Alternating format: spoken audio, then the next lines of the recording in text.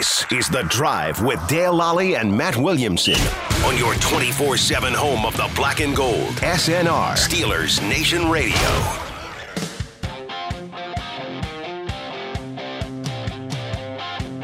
Welcome to The Drive. I'm Dale Lally. He is Matt Williamson. It is a beautiful Wednesday here in Pittsburgh. And, Matt, we're not in Phoenix, which means we're not at the Super Bowl, the Steelers aren't in the Super Bowl this year.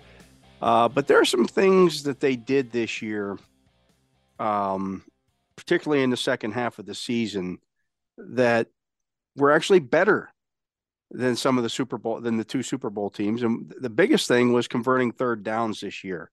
You did a big study on that on DK Pittsburgh Sports, and obviously the Steelers led the league in third down conversions over the second half of the season. What went into that, Matt? A lot of things. I mean, the crux of the article is, boy, they've built a good thing here, and they found a foundation. They poured the concrete. You know that Kenny certainly is showing a propensity for third and longs, making something happen in structure without getting the ball downfield and converting. I think their short yardage stuff is excellent. I cited the Football Outsiders metric that you bring up a lot about how good the O-line is in what they call power situations, which is basically third and short, and they were the best in the league. Harris is obviously a very good short yardage back. Kenny as a short yardage sneak guy is very, very valuable. It's a new wrinkle we haven't seen in a while. However, what the crux of the article is, that's great, but you can't count on it. You're not going to convert 54% of your third downs. That's 4% better than what the Bills did this year, which is number one at like 50. Like, if you're hovering around 50, that's phenomenal.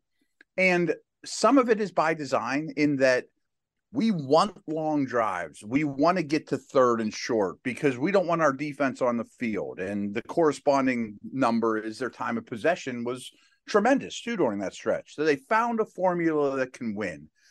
I just think the next step is, now you have to be more explosive. You need to get first downs on first and second down, because counting on being 48 to 54% conversion rate on third downs is really unsustainable, most likely. That's the best in the league. And for this formula to work, you have to be the best in the league at that. So do you really need to be the best? Or, again, if you convert 47, between 47 and 52% of your third downs, or 45% and above, you're going to be in the top 10 in that statistic. Yeah. And that's really good. You're staying on the football field. But to your point, if you then, let's say it drops to 45% next year over the course of the season, but you're converting more big plays down the field, the results should be better. The Steelers led the league this year in field goal attempts. Right. Okay. I didn't actually know that. That's interesting. I would have thrown that in there, which is good and bad. It's kind of a backhanded compliment. You're getting there. You're right. You're taking the reservation, but you're not filling it. You got to keep the reservation, right? And again, it's kind of like this number where the Chiefs and Steelers have the most 10-plus play drives in the league. Well, they're not built the same. That's the Chiefs are the best offense in the league this year.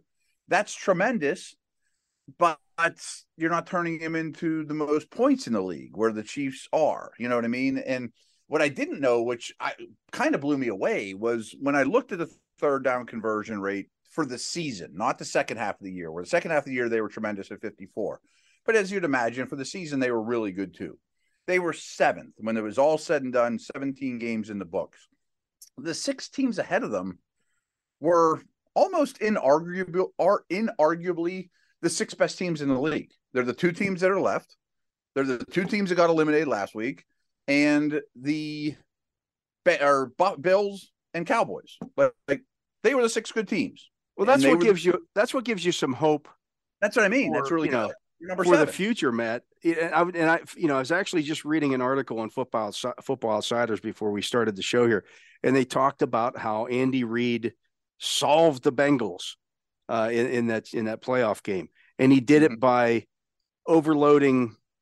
Of course, the Bengals like to play a lot of too high, safety looks, and he said, Reed flooded one side of the zone or the other with four receivers, and that just it's a basic concept that you use in basketball against zone defenses, that you use in football against zone defenses. You give the defense one more guy than it can cover. Makes sense. Like for example, if you're in a too high shell and you run 3 verticals, well, you got 3 versus 2. Right. And you got to try to split the difference, or diagnose one side or another, and that makes the idea sense. The idea with that being now that the Steelers have the players who are capable of doing that. It's not like the Chiefs outside of Kelce, who's obviously all world, and Mahomes, who's the quarterback. I mean, if you were matching up the Steelers wide receivers against the Chiefs wide receivers, you'd take the Steelers wide receivers. I don't think it's even close, to be honest with you. I mean, Juju would be the 3 here. Valdez-Scantling would be the 3 here. Maybe Sky Moore turns into something, whatever. But no, it's not close. And even Kelsey's different. And even looking at Harris and Warren out of the backfield, I think they're superior receivers to Pacheco or any of the other Chiefs. 100%. Yeah. So some of the pieces are there. No question about it. And the O-line's already there for short yardage. Kelsey's different, of course. He's an all-time great tight end that's still playing at that level, but Freiermuth is bad. Right. I mean, yes, he's not Kelsey. Okay. I mean, if Freiermuth were on the Chiefs, he might be their number 2 receiver. I think he would be. I think they'd love that. And he'd never leave the field, and he'd have a lot of production. Mahomes is irreplaceable. Right. That's the difference that nobody has. Yeah, anything even close, there's some close stuff. I shouldn't say that, but there's quarterbacks that are close. But Kelce and Mahomes are probably the 2 best players in the league at their positions. Yeah, and combined, they're even better. The peanut butter plus jelly equals more than peanut butter plus. You know what I mean? And Mahomes has taken himself to such a new level too, because he's very content now with the 10, 12 play drive. It's not, I'm getting antsy, I got to bomb one to Tyreek. Well, see, that's the beauty. That's the beauty of what the Steelers now have with Pickett, is that he's already shown he's willing to do that. Now the next step, a lot of young guys don't. They get antsy and they want to take the big play. So now the next step for Pickett and the Steelers offense is to take, I think it was 44 field goal attempts this past season. Okay. Well, next season, if it's 34 field goal attempts because you scored 10 more touchdowns, now you got something. Now you have a top. Yeah, exactly.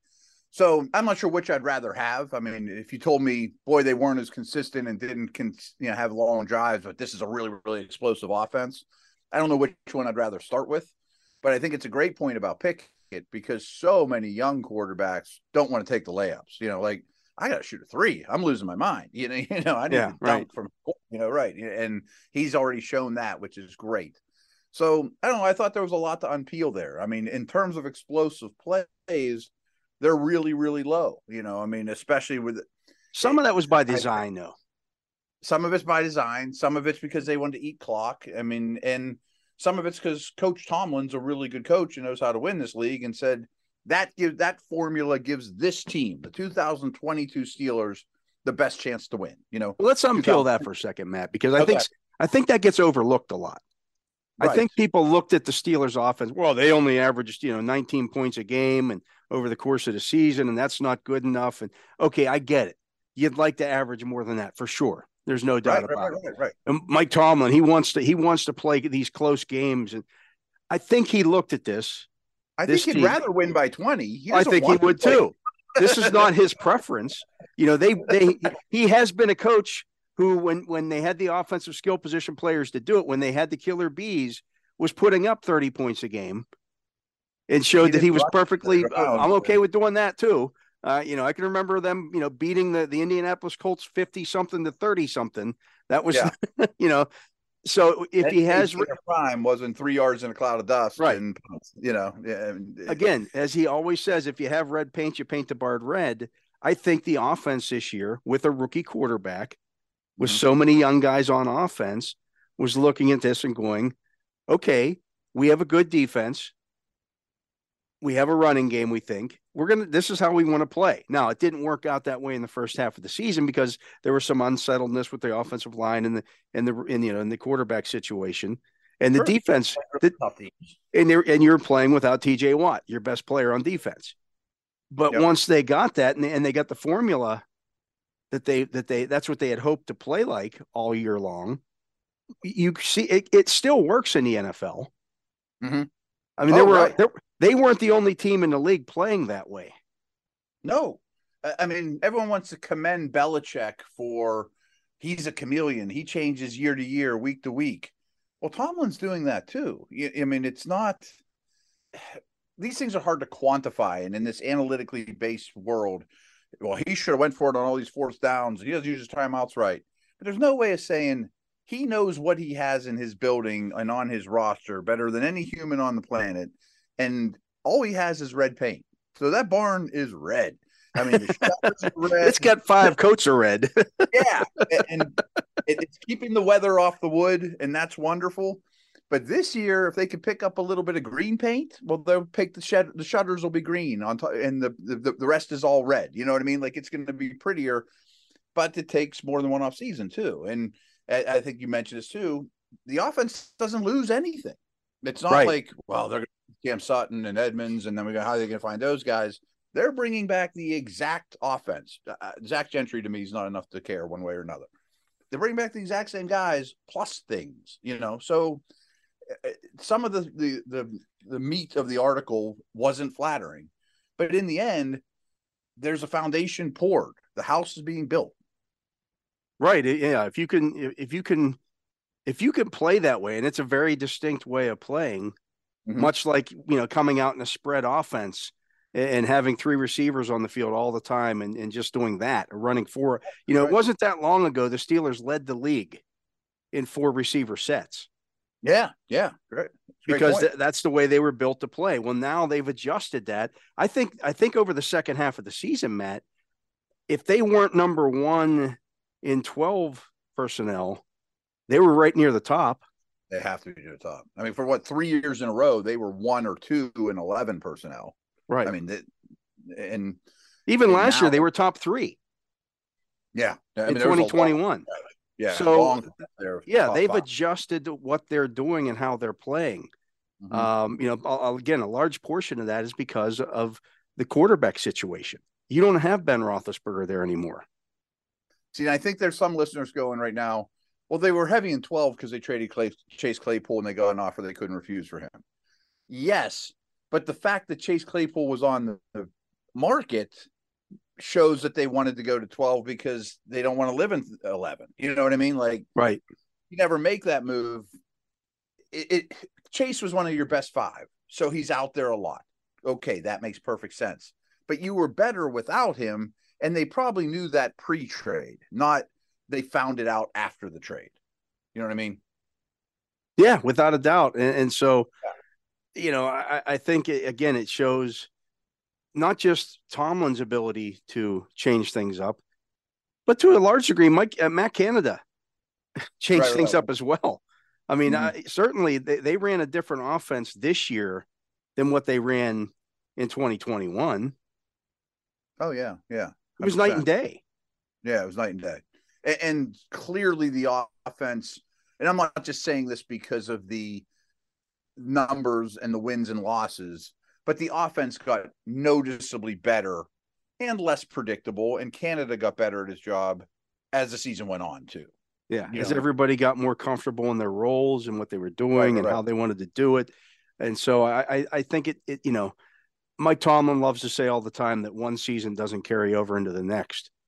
But every offensive player that I spoke to this year in exit interviews and things of that nature, they 100% agree with your statement that the foundation has been laid. Yeah, I was going to say the complete opposite. Like, that's a great coach thing to say. Next year doesn't translate to this year. But when you're running back the exact same players with the exact same coaching staff, and then you're just going to add some whipped cream and sprinkles and cherries on top, or maybe a better left tackle or whatever, you know what I mean? Yeah, right. Then now you're talking, I mean, again, that doesn't mean they're going to be, top 5 offense or be playing this time next year, but That's the plan, folks. Like this didn't happen by happenstance. This was all in the mix. And this is more of a draft topic, probably a different segment topic, but I'm warming up more and more. Maybe they should draft a tight end high. You know what I mean? If you're going to stick with this, I mean, I'm not saying their first pick, but there's so many good tight ends that if you get one of those 7 or so with your second round pick and he's going to play 50 snaps a game, I'm interested. You know what I mean? Like Washington. Yeah. Georgia. I mean, put it this way. If he plays as many snaps as Gentry did this past season, what I mean. Or the past 2 seasons, really. I mean, Gentry's been a 500 snap guy the last 2 years. That's a pseudo starter.